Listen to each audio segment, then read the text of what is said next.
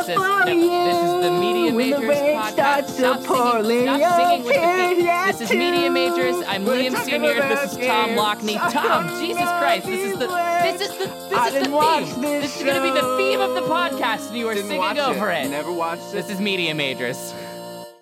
Hello, listeners. Welcome back to another episode of Media Majors, a podcast about major media. I'm your co-host, That's Tom not the whole time. Lockney. That is not what this podcast is. That major me. Well, I guess. Yeah. I'm your other co-host, Liam Sr. My actual last name. Yep. And we don't have anyone else because all podcasts must have at least two white guys in it, or the PPN, the Podding Podcast Network, comes over and stabs you in the neck. Well, I'm one of those felony hires. Yeah. Yes, I've killed a guy. The podcast has a great felony outreach program, which is, I don't know why Orange is the New Black doesn't do a season about that. What do we do on this podcast, Tom? We talk about, each of us takes a turn to tell a story from our preferred medium. I'm into video games. I'm into being a dick about movies and TVs. Yeah, and the shows, not like how they're made. and we really into and we Panasonic. talk to each other about it, and we riff on it and talk and have a conversation. Each one of us has researched a true story, and we're trying to blow the other one's mind with it. It's a very simple concept. And Liam's gonna go first this week. Yeah. Should we just jump in? Yeah, let's just jump in. Dive into the deep end, no floaties. Ruth Elizabeth Betty Davis was born April 5th, 1908 in Lowell, Massachusetts. She's regarded as one of the greatest actresses in Hollywood history and was noted for her willingness to play unsympathetic, sardonic characters. And she could do any type of genre, noir, comedies, but she was mostly known for her roles in romantic dramas.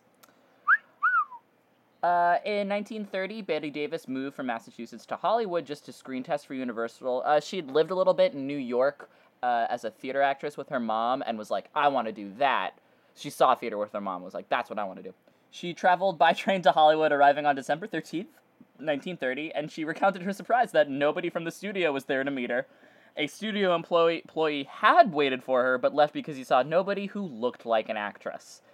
Ooh. Yeah, she failed her first screen test, but she was used to test other actors because she was not, actress looking. And this was in the 30s, so this is back when it was, movies were just men in hats. You had to look even more the same than people do now. So she got a lot of bit parts and appeared in 20 films and was basically like, all right, I've done enough, I want my own role.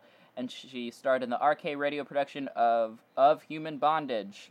And this was her first critical acclaim, and then afterwards people were like, holy shit, she plays women that, actresses don't want to play. She plays, bitter, resentful, mean women who are, ugly on the inside but beautiful on the outside. She tried to get out of her contract with Warner Brothers, because back in those days, actors and actresses would sign a contract with a studio and then only make movies for that studio. But she was like, no one would let her have another main role, so she filmed movies in Britain and had to flee to Canada to avoid legal stuff. Oh, no, she got out of her contract with Warner Brothers and then went back because they realized the mistake they made and started putting her in lead roles. And soon she became the WB girl. She was the golden girl for WB. Power play. So, part 2. Joan Crawford was born Lucille Faye LaSure in San Antonio, Texas on March 23rd. The year is disputed, with 1904, 1905, and 1906 being the most likely estimates. She was the third child of Thomas E. Sewer and Annabelle Johnston. No one knows when her parents were born or where they came from. So there's not a lot known about her. Crawford's mother married a guy named Henry J. Casson. The marriage is listed in census records as Crawford's mother's first marriage, which is not true at all. Or it might not be true, no one knows. Henry J. Casson was his name. He was accused of embezzlement and was acquitted in court, but became blacklisted, moved the family to Kansas City, and then Kansas City, Missouri, and then basically just threw all the kids into boarding school and went, and goodbye, and fucked off. Classic. Classy move. Later, kids. So Lucille, who would become Joan Crawford, she was Lucille Lasser. She began dancing and traveled around in Detroit until she was spotted, just like doing dance shows, until she was spotted by producer Jacob J. Schubert. Her first film as Lucille Lasser was Lady of the Night. She was the body double for MGM's most popular female star of the time, Norma Shear. And she immediately, people were like, she's going to be a star. She's going to be a star. But they hated her name. So she decided to go with Joan Arden, but another actress was already had that name, so then she decided to choose Crawford because the name sounded like crawfish, and she liked the security with the name. So these are both kind of loony women a little bit. Like, one's like, I'm gonna call myself Crawfish, and the other, goes to Hollywood and is like, where's the studio? Why aren't they here to take me away? But Joan Crawford worked really, really hard, and in 5 years, she became the sex symbol for MGM and was known for using her sexuality, a thing that was oh my god, how dare she have breasts? What? This is absurd. Good lord, I can see her ankles. Her ankles! Those eyebrows! I'm aroused, and I'm not married to her. So they were both at the top of their games. And then Bette Davis met Franchot Tone. She starred alongside Tone in the 1935 film Dangerous, which she was also nominated for her first Academy Award, and she fell instantly in love with him, but professionally. Oh, okay. And they were having a little bit of an affair. Oh. And then Joe Crawford. So not professionally, in fact. Categorically not professionally. Well, hold on. Neither of them were married. But it was a private romance on set. Okay. Yeah. But wait, so Joan Crawford, who just gotten divorced from one of her husbands. There's a lot of husbands. Yeah, like you do. Yeah, like you do. So she was on the prowl, and she apparently invited Franchot Tone over for dinner, only to greet him naked in her solarium. And Franchot was hooked immediately. Wow, I mean, you know what? I would be too. Hey, that's a bold move. Yeah. So Bette Davis was pissed, and Joan made sure that people knew that she was now sleeping with Franchot, and then they got married. This kind of was the thing that sort of began the Joan Crawford Bette Davis feud. Of course, it's over a dude, and they had previously butted heads over dudes before, but I couldn't find the exact. It was just that it was alleged. Yeah, I mean that sounds like a terrible circumstance to get married under. Hey, you're sleeping with that other woman? Let's shack up. This would not be Joan Crawford's last husband. Okay. He would be hanging out with Bette Davis on set, leave for lunch, and then come back with lipstick stains on his collars after meeting up with Joan. Oh god, wow. Then they started to snipe about each other publicly. Oh good, I love shit like that. Give me the juice. Especially because Joan Crawford divorced Tone 2 years later. Bette Davis looked down on Crawford as a shallow mannequin with eyebrows like African caterpillars, while she was a serious theater-trained performer. She also called into question Joan's reputation with the opposite sex, or as she put it, she slept with every male star at MGM except Lassie. Ew. Yeah, well, she didn't sleep with Lassie, but she could have. But Crawford was no kinder. Poor Bette, she tutted. She looks like she's never had a happy day or night in her life. In 1943... I know, right? Savage. So in 1943, Joan Crawford left MGM and signed on to Warner Brothers, where her and Bette Davis had dressing rooms right next door to each other. Oh, that's awesome. That had to have been done intentionally. Oh, of course. Well, eventually, Davis became the bigger star at Warner Brothers and overtaking Crawford. So I could only find this in some sources, but apparently Crawford tried to bury the hatchet and win Davis over, sending her flowers and gifts. But Davis would return them all and then started to spread rumors about Joan Crawford being a lesbian. So it got worse. Wow, that's especially for back in the day. Jesus. Yeah, and things got even weirder. Crawford won an Academy Award for Mildred Pierce, which is a part Davis turned down. Ooh. So they would just snipe, and they had to they were both successful and just basically edging for who'd be number one. Robert Burgess Aldrich, born August 9th, 1918, was an American film director, writer, and producer, and he's considered to make some of the best films ever. He made Kiss Me Deadly, The Flight of the Phoenix, The Longest Yard, The Dirty Dozen, Oh, okay. Hush Hush, Sweet Starlet, and a little movie called Whatever Happened to Baby Jane, which was released in 1962. So by 62, they were not Crawford and Bette Davis were not stars anymore. Yeah. Their best days were behind them. They'd won a couple awards under their belt, but couldn't really get it together now that they were kind of older. And Aldrich loves the glamour of 30s Hollywood. He had made a career of like getting old school A-list actresses to be in his movies. So he made the movie Whatever Happened to Baby Jane. So Whatever Happened to Baby Jane is about two sisters who are former child stars. One of them is, Jane Hudson is, and then Blanche is not famous and is neglected. Okay. It's set in 62 where Blanche is Joan Crawford, so she's the non-famous sister. She's in a wheelchair, and she's being looked after by Jane, Bette Davis, and they live together. Joan Crawford came up with the idea after reading the book and pitched it to Davis. So then Davis read the book, and she just wanted to play Jane. She wanted to play the famous one. She didn't want to play the one in the wheelchair.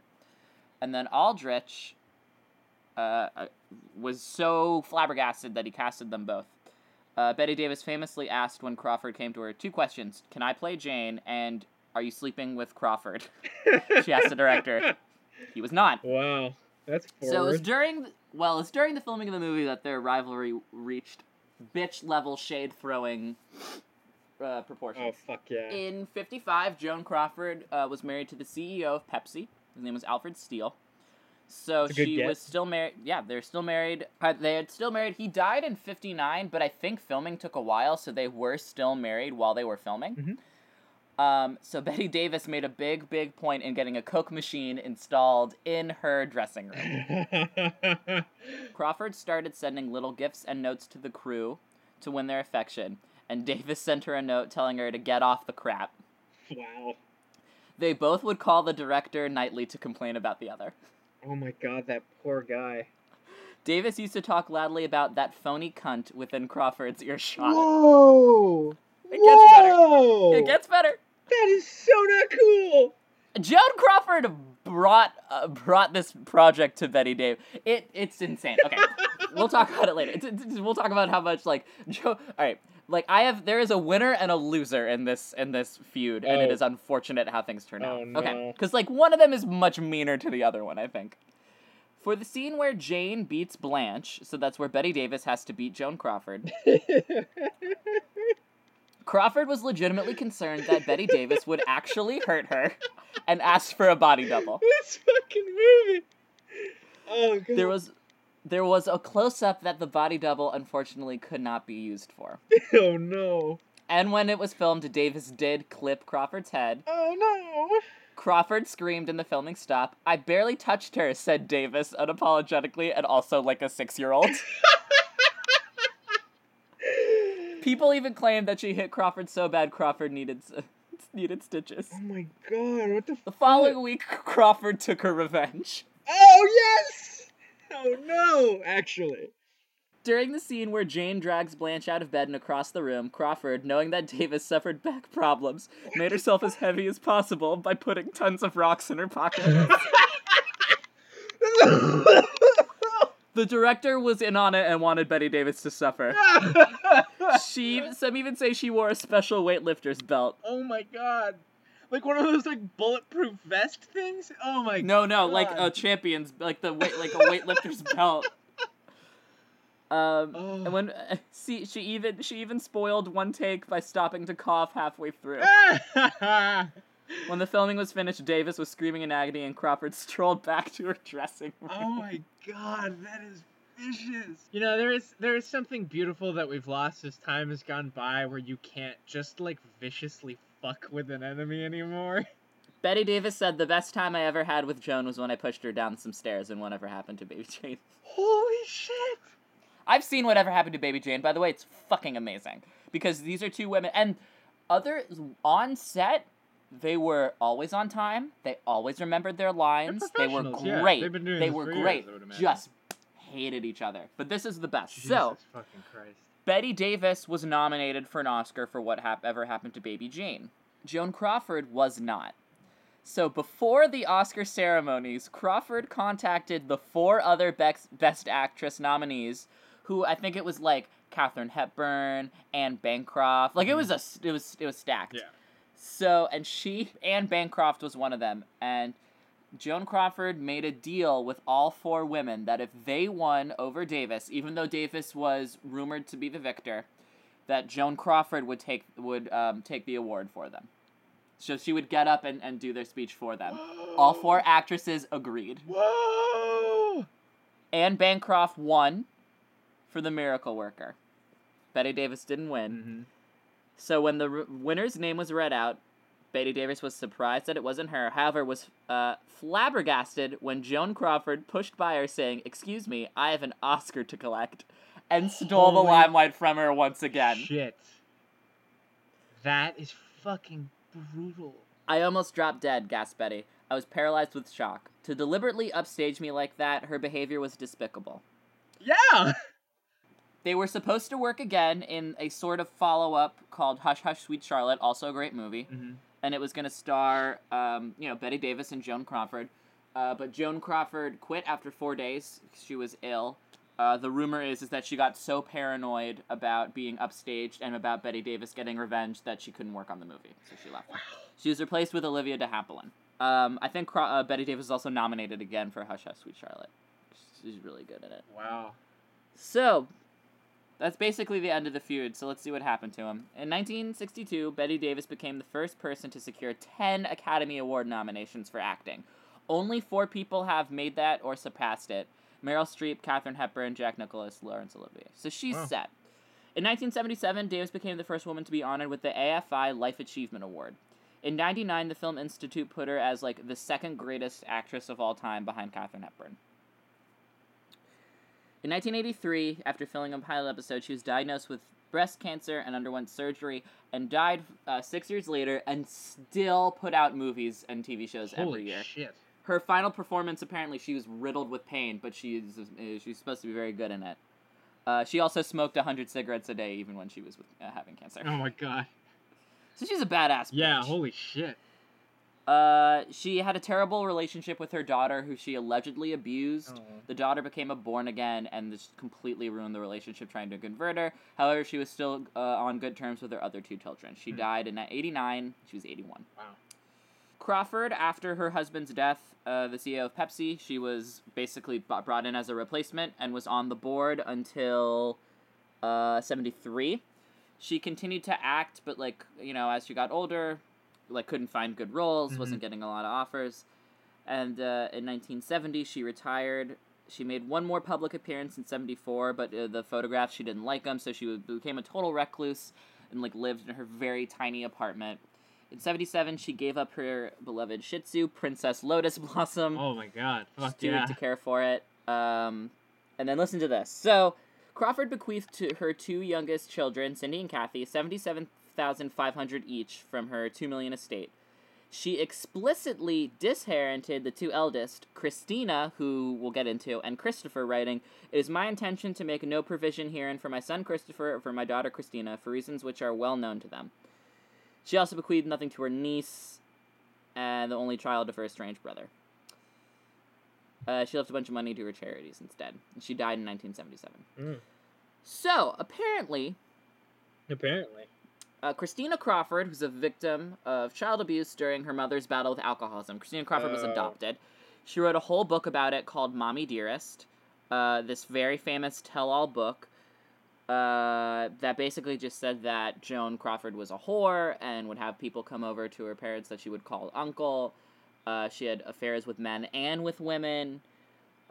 She became crazy and recluse and was physically abusive and emotionally abusive and yell at her and all this crazy stuff. Jesus. She also would strap her brother into his bed because he would sleepwalk. There's a very famous scene. So they made a movie about Mommy Dearest with Faye Dunaway as Joan Crawford. Faye Dunaway is one of my favorite actresses. And there's a famous scene, the coat hanger scene. Oh no. Not like that. Okay. Oh. Basically, she discovers Christina is hanging coats in a closet on wire hanger instead of high-quality padded hangers, and then she, like, freaks out and, like, no coat hangers! So, apparently Joan Crawford was fucking crazy, as was Bette Davis. and that is their feud. So Ryan Murphy, who a lot of people may not know, he's the creator of Glee, American Horror Story, Nip Tuck, Scream Queens, which is great, and he was the director and helped produce American Crime Story. And because of American Crime Story, which is fucking amazing, and probably the reason I won't do an OJ episode, just go watch American Crime Story, he's making a show called Feud, about famous feuds, and the first one is going to be about Joan Crawford and Bette Davis. Oh, with good. Jessica Lange playing Joan Crawford, and Susan Sarandon playing Bette Davis. Yes! It's going to be great. It's going to be great. Oh, that's going to be amazing. So, yeah, get ready for that. And that's my story. That is the story of Joan Crawford and Bette Davis. Holy one of my shit. favorite stories about Shade. Can you imagine you're at the Oscars, you lose, and your enemy, who wasn't even nominated, takes the Oscar just to fuck with you? That's so just to fuck with vicious. you. I mean, I think like a lot of people have you ever had a feud? Have you ever had a feud with somebody? Not really. I had a roommate whose crimes I'm not going to detail because they're not my... Oh, right! You told me about this motherfucker! Yeah, that guy Yeah, he broke the law. Yeah, he should be in prison. I would... Because nobody was doing fucking anything about this total monster, I would quietly take his things and, like, throw them away or throw them out the window. Yep. I, like, threw out a bunch of his mason jar. The statute of limitations on this is probably settled. I threw out his mason jars. He stole a sign from a local restaurant, and I took that from him and gave it to somebody. I threw 2 pairs of his, like, very expensive boots down the garbage chute. He never saw those again. He bought a $30 bottle of olive oil, and I just dropped it out the window of the 7th story. Yeah, fuck this guy. He was an absolute monster. He was a criminal. For the listeners, Tom wasn't being a dick. He was like a legit criminal. He was a criminal. He's a danger to women. He's a horrible person. I think that should let you guys figure out what he was a criminal. Oh, yeah. Fuck that guy. Yeah, fuck that dude. Do you want to hear... Would you like to hear my story? Are you ready for my story? I would love to hear your story. Okay. I would like to... How much do you know about Richard Lord British Garriott de Caillou? Wait, de Caillou? Yeah. Like the show? It's French. D-E... So, I think so is Caillou, the show about the kid with leukemia. Not about that, but he's bald. I know nothing about this guy. Who is this masked man? Caillux. He is one of the most influential people in video games of all time. And this was just as much a journey through my ignorance as it was anybody else's, because he's the old blood. This guy was like 80s, 90s, big into that realm of game design when it was the fucking Wild West, when it was a frontier. So to begin, he's born on July 4th, 1961. No. Yes, in Cambridge, England. But he is a dual citizenship. He moved at like 2 months old to America. He lived in Texas for most of his life. So the first interesting bit that you might have a question about is, why is he called Lord British? Because he's not a lord, and nor is he British. Technically, he's a British citizen, but he's also an American citizen. In his teens, attended a summer camp for, it was a computer camp like you do. And some kids said, hi, and he said, hello, and they said, oh, hello is a thing that British people say. We're gonna call you British. Weird.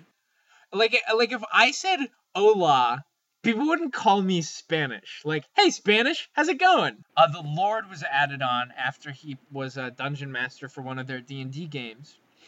And then the full title, Lord British, actually made its way into the D&D world. Into his games. He developed. Yeah. I don't know if you've heard of Ultima. Nope. Oh wait, yeah. I'll get into Ultima, but now Lord British essentially made its way into those games as a near invincible player character, or not a player character, as a near invincible character that you would have to kill in ways by thinking outside of the box. And now, and this was in tabletop games, yeah. No, this is in video games. Yes, this is in full ass computer ass games. And that has birthed the Lord British postulate, which states, if it exists as a living creature in an MMORPG, someone somewhere will try to kill it. Which is just a fun little thing that I like. One of the nicer rules of the internet. Yes. Most of his life up until he's 18 is like, pretty standard. Like, you're a kid, you're doing kid stuff.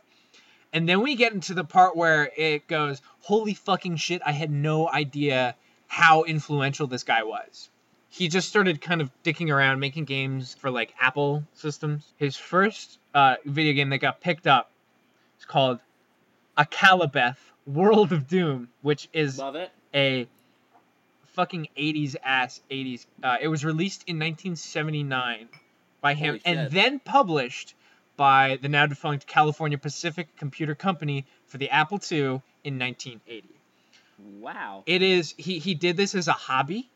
This was just like a thing that he did on the side. Well, not to go on a tangent, but I learned this when I was in Vegas. I learned this fact. So back in before cell phones and shit, to make long distance calls, it cost a lot. You had to do it out of state to make call would be a lot. So they had these little black boxes that could do that, and then people in the 70s would figure out ways to hack the black boxes. It was all AT&T, it was the only phone company. Hack the black boxes and make free long distance calls. So AT&T figured that out. They found the people, and they'd show up at their house and say, hey, we're AT&T, we know what you've been doing, so you have two choices. Go to jail, and this is a felony, statewide, or come work for us. Wow. And they treated them well. Employment they by a lot, extortion. and, like, yeah, I dig it. It's like when they built the first Walmart, they got a Las Vegas casino architect to help them build it, because in a Las Vegas casino there are no windows and there are no clocks. So they make sure that you are not aware of what time it is, and Walmart wanted that. Interesting. And it worked. Yeah. And it worked. Shady business, man, but it works. Anyways. So Akalabeth is this hobbyist project that he does on the side, and it comes out, and it is one of the earliest known examples of a role-playing video game, but also the very first role-playing video game to ever be published. And the way that it got published was fucking nuts. How'd it get published? He basically just, a friend of his said, hey, like, this game's really good, you could probably sell it. And so he just sold it in Ziploc bags. And he sold a very few copies, but one of those copies made their way to California Pacific. And they were like, hey, dude, this shit's good, we'll sell your game for you. He sold 30,000 copies for $5, and he got $5 of that profit. And so already 18... What is that? I'm bad at math. Like $150,000? So wait, it was 30,000. 30,000 copies. 30,000 copies. $5. $5 a copy. For him, yeah. That's 150,000. That's fucking nuts. 18. He was 18. He was 18 years of age while attending university. Or no. He's not attending university yet. He's just a fucking kid. He's just a kid doing this. Ugh. If I have a son, I'm gonna force him to get into coding. Then Daddy's dreams didn't come true, Peter, so you gotta make sure I don't end up in a home. Oh, no. You have to name your kid Liam, so that way his name is Liam. Shut the fuck Senior, up. Junior. We are not putting that joke on this goddamn podcast. The Liam Senior Junior fucking joke. Who are you? The guy at Guitar Center who I yelled at for making that joke? I once walk into my film history class, and this girl who I've only known for 2 weeks, it's like tiny freshman, is like, hey, Liam, if you named your kid, and I turned to her, and I just went, shut the fuck up. Do not even come close to finishing that fucking sentence. Hey, guess what? I'm not gonna fucking name my kid Liam. Because I don't want him to be stabbed to death by me. So pissed when people make that joke, because everyone's like, oh, I bet you never heard this one before. I fucking hear it every day of my fucking life! Guy at Guitar Center? Okay. How do you have 4 ear gauge piercings? You have 2 ears!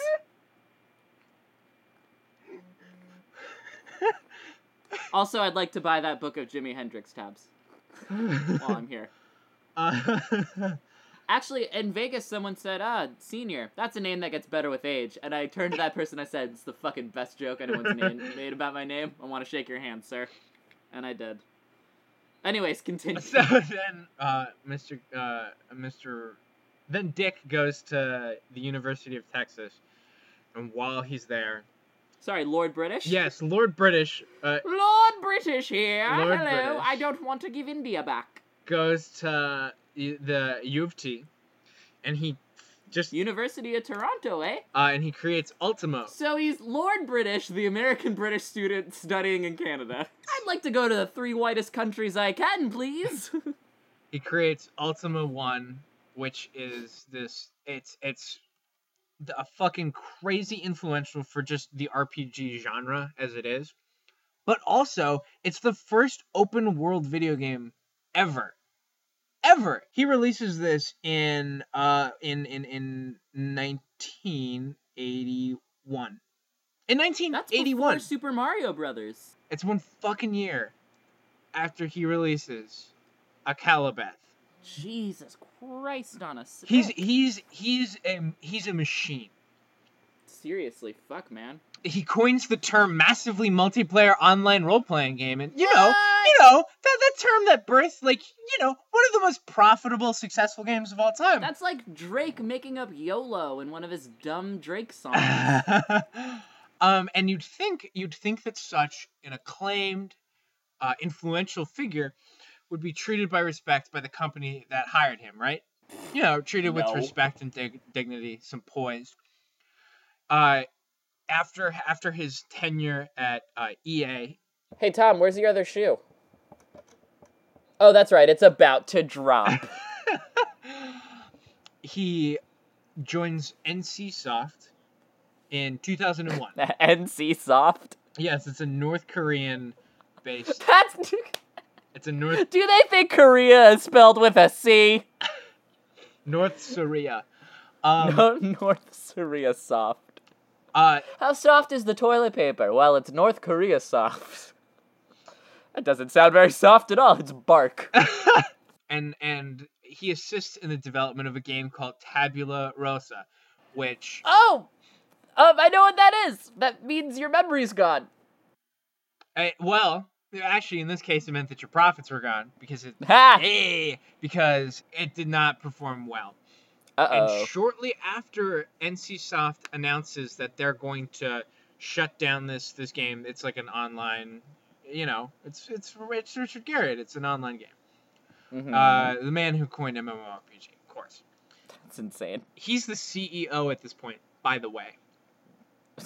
By the way, small tidbit. He is dismissed in 2008 while he's in Russian quarantine because he had recently been to space. Okay, so we're gonna get to the space thing, don't worry. Was he just like, you know what? California's so dry.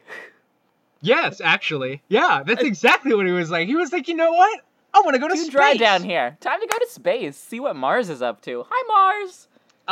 Was this guy like Elon Musk's babysitter and was just like, Elon, I have some crazy ideas that I want to tell you about. Hey, Elon, did you know that we all live in a simulation? I'm gonna ruin your psyche. Elon's in the back. I'm working on a car! It's a good car, but it's somewhere. People have some. There's only one. I have a theory there's only one Tesla mobile. Okay, and I was thinking of comparable situations to this. Have you ever been... Oh, by the way, they did this over the phone. They dismissed him. They fired him over the phone? Have you ever been broken up with over the phone? No. Neither have I, but I've heard that it sucks. Now, another question, follow-up question. Have you ever claimed that your ex forged a letter claiming that you dumped them because you wanted to pursue extensive space flight? Yes. Wow. Is that weird? That's crazy. Yeah, no, I used to date Fox McCloud. You and Lord British should hang out sometime and swap breakup stories. I can't. I'm Barrister Australia. Because that was a good joke. Because while he has just come back an open letter, quote unquote, makes its way into the wider, sphere. Yeah, a sphere of awareness, allegedly from Lord British, saying, "Oh, I'm leaving NCSoft because I want to pursue space flight. I want to pursue my lifelong dream of space flight." Hey, the boss wants to go up to space, so do we get Friday off? So there, Don't? I've searched high and low for confirmation whether or not this was forged. Real? Because Richard Garriott claims that it was forged. Wait, stop, hold on. Are you telling me that this company was like, hey, we gotta fire this guy, but we gotta make sure no one knows we fired him. Hey, what if he wanted to go to space? That is Dudley, you've done it. That's like exactly what they did. And you know why? Why? You know how we kind of know? Is because he sued the fucking shit out of him and won $28 million US dollars.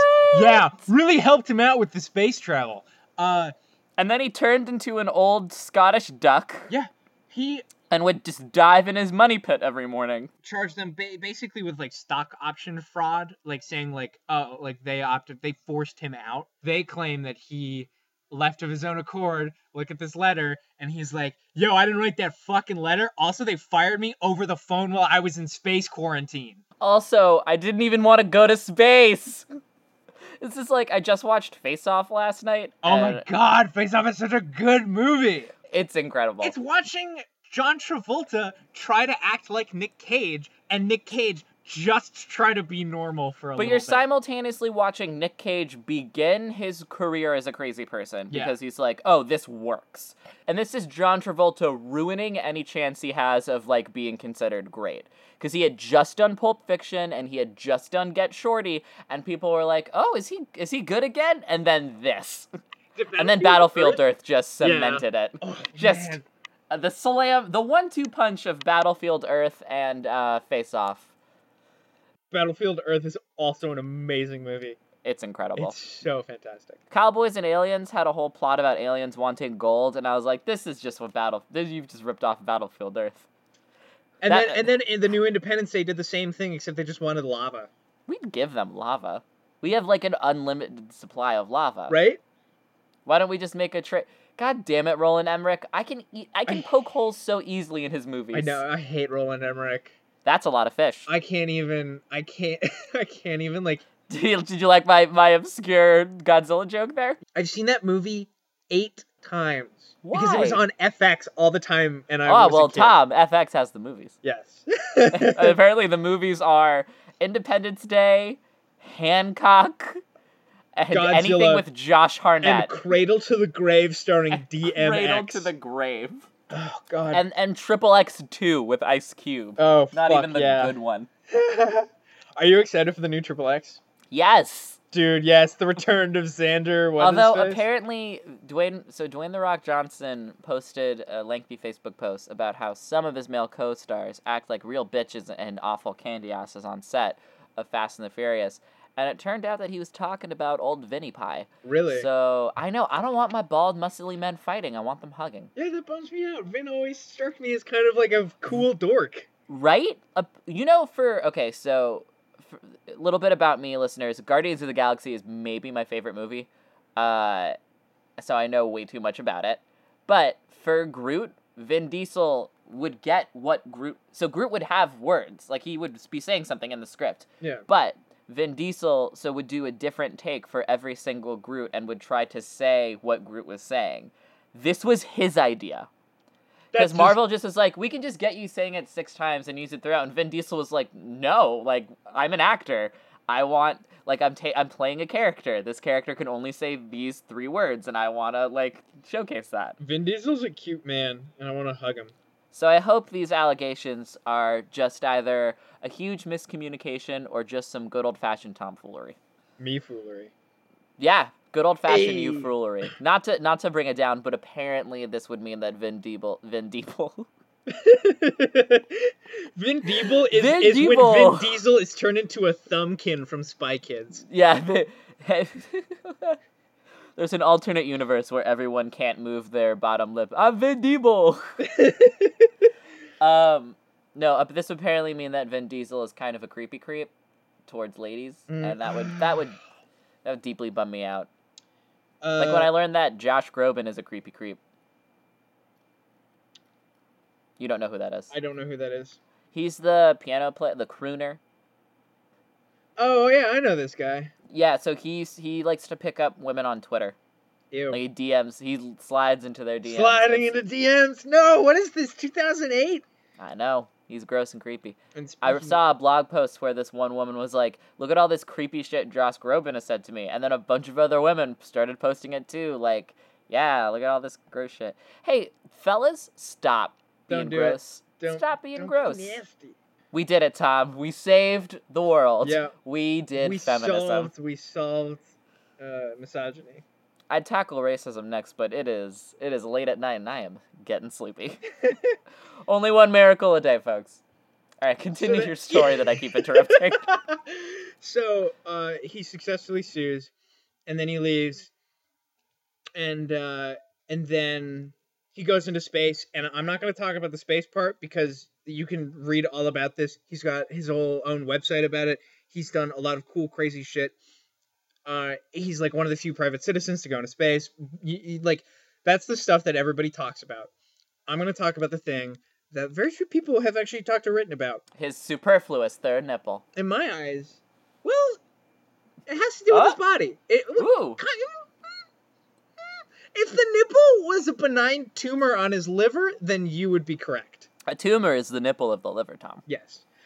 It's That's in Madonna's sex book. Called Sex. In the process of like vetting him to go into space, he has to go like in mandatory medical examination. So he wanted to go to space? I thought he didn't want to go to space. No, he did want to go to space. He actually did want to go to space. It was like a lifelong dream of his.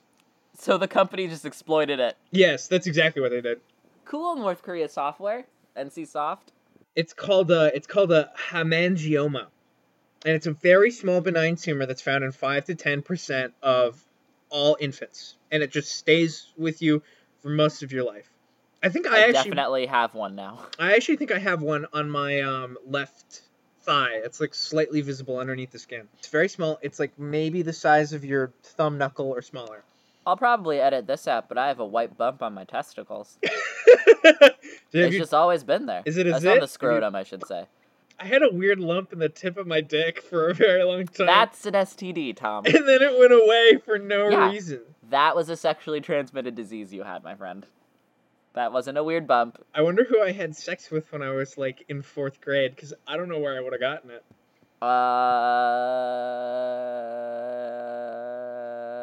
Obviously some pretty fly bitches. You got the young Tom, the younger years. You were there.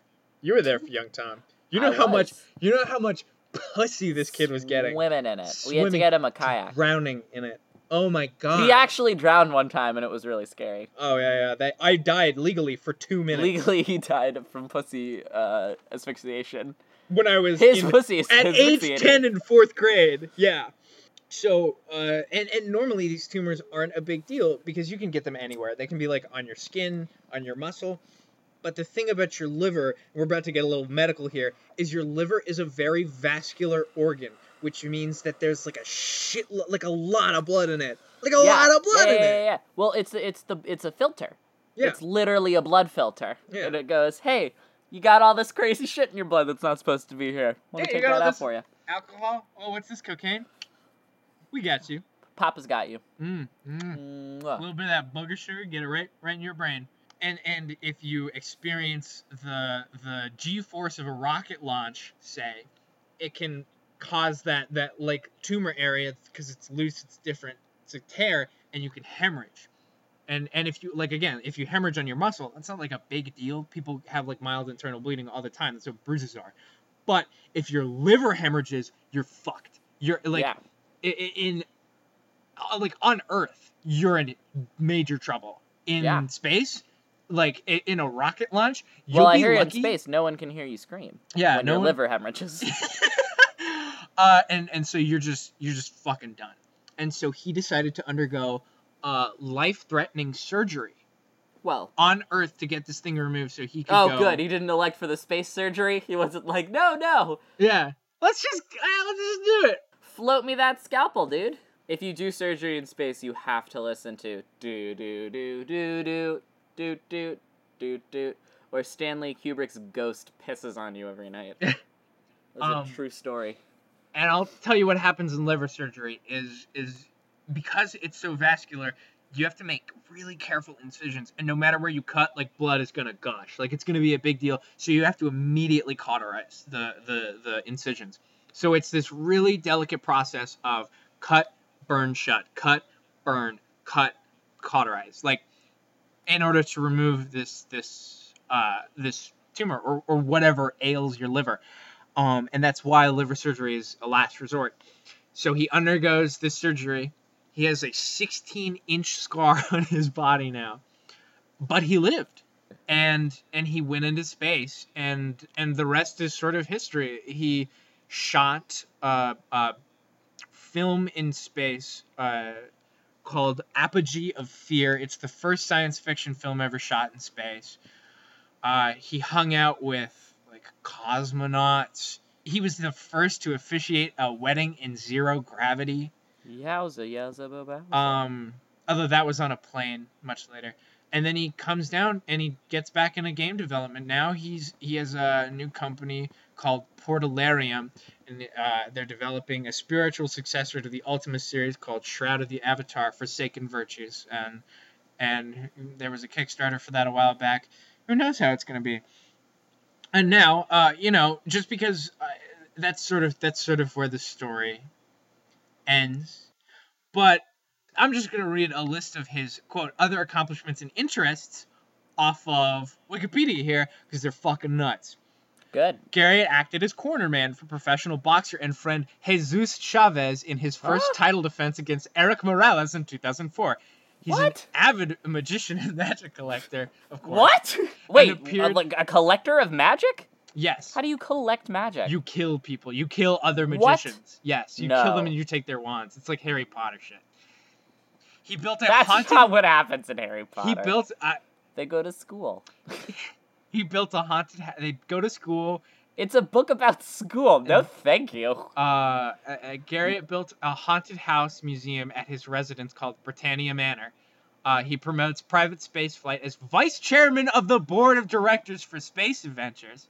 Jesus. Performed that zero-G wedding. He co-founded Planetary Power Incorporated. How big's this guy's hat rack? It's like 2 stories. It's like a fireman's man pole. of many hats.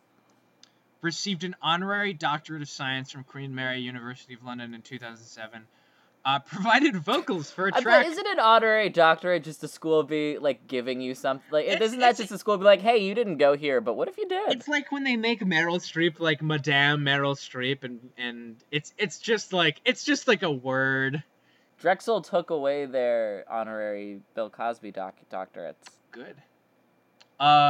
Boy, I am bringing it down tonight. It's just dark fact after dark fact. And one final one of many is that he provided vocals on a track for the Shooter Jennings album called Count-Tack. What the fuck is that? Half those words aren't words. Who's Shooter Jennings? You know what? I'm gonna look him up. Shooter. Oh boy. Jennings, Count-Tack. Count-Tack for Giorgio is the 7th studio album by American outlaw country artist Shooter Jennings. And the album cover is like some Far Cry, Blood Dragon, like super 80s pink and purple neon shit. There's like a dragon holding an M4 machine gun with a grenade launcher and an extended clip of flying above fighter jet. There's a panther wearing... What's the album called? What the fuck? This is like if the Neverending Story was cool. Yeah. That's a luck dragon. Yeah. From Neverending Story. Yeah. Jesus. And are those shrooms in the back? I think Shooter Jennings has gone too far. Yeah, that's the story. Is Richard Garriott is this really interesting man who went into space and underwent life-threatening liver surgery, which is fucking horrifying and terrible, so he could do it, and he's like incredibly important, and I was like, as I was researching him, I was just like constantly like blown away by what like the shit that this guy did. Yo, can I read you something? Please do. In 2012, Garriott was defrauded for $561,927 from a well-known magic shop wholesaler, Harvey Levi. Levi, who owned Hank Lee's Magic Factory in Medford, Massachusetts, made 134 false transactions between 2009 and 2011 on Garriott's American Express card, and he was sentenced to 2 years in prison. Holy so shit. Don't fuck with Richard Do Garriott. not do it. He will come for you fast, he will come for you hard, and he will take your money. He literally killed a magician. He's killed a magician, he's killed a company, he's thirsty for blood. Does not give a shit. He's a fucking savage, and he will wreck you. He's Dan Savage. Writer. I know. Extraordinaire. I know who Dan Savage is. Writer. Gay guy. Writer. Again. Podcaster. Podcaster, yeah. So how'd the podcast go? I just ended up listing Dan Savage's many careers, I guess. So not good. Not good. Awful. Terrible. Poorly. Anyone who listens to this is a big old stupid head. And we love them very much. We love them very much. Kisses. Is that it? Yeah. Are we done? Yeah, I think so. I think we. It's always sad when we stop. Mm. Do you have anything to plug? I'm still writing. I'm working on a video project about the video game Inside that's gonna be released when it makes its way onto the Xbox One on the 23rd. So I guess be on the lookout for that. I will watch it because I have no Xbox One to play Inside. It's a good game. It's all about marks. Groucho? Carl, actually. That's a callback to our pilot. We talk about Groucho and Carl. We say this podcast is like if Groucho Marx hung out with Karl Marx. That's what it is, yeah. That's lofty. Imagine if you got two of the worst versions of each of those, and maybe you're close. Yeah, like if Carl and Groucho... we're on a ton of heroin. Yeah, we're on a ton of heroin, and we're just hanging out in a basement, bullshitting to each other. Also in a K-hole. Yeah. Ooh. Real deep. Not that we're doing that, but we're dark. saying to get them to our level, you would have to pump them full of heroin and ketamine. Yes. I don't know if that's a compliment or not. But And I coffee. Hope it is. I've been shitting all day. Anyways, yeah, I do another podcast. So I cheat on you with another guy. I knew it! I knew there was another podcast! Yeah. I do a podcast called the Schmanime Podcast. It's very near and dear to my heart. It's the first podcast I ever done. And we have so many episodes stored on my computer, and I just refuse to edit and put them out because I'm a lazy bones. But we have 14 episodes out, and the gist is I, Liam Sr., hate anime a lot, kind of.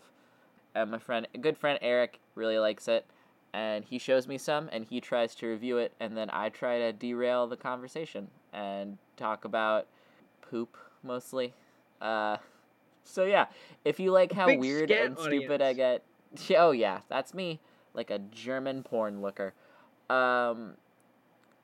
If you like my idiocy, and want to watch me sometimes lose my mind because the stuff we watch is awful and doesn't make sense, the Schmanime Podcast, SHM Anime.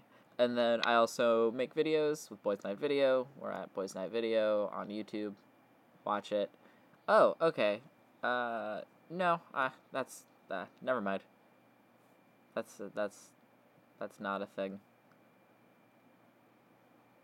Yep. I'll edit this out, but I write for one of my school's publications, and the whole thing is we're anonymous about it, so I'm not gonna plug it. But if you want to see very NYU specific stuff, Washington Square Local on Facebook is sometimes funny. Not really though. This won't even make podcast. This'll the last 2 minutes will be edited. Yeah, but that's it. Yeah, thanks for listening. Yeah, sorry we got tired at the end, but it's late and I don't care. Yeah. Do you remember what our sign-off is now? No, I don't. You came up with it. I came up with it. remember. What's our theme song? It is I'll Be There For You by Friends. So what's our... That's... Nope, I mean... That technically that is right. That is not what the song or the band is called. But that's okay. So do you remember what the sign-off is? Is it I'll Be There For You? It's Will Be There For You. Will Be There For You. Hey, podcast listeners, just remember, we'll be there for you. There we go. When the rain starts to pour. Oh boy. Mm. We're gonna get so sued by NBC. Oh, for sure.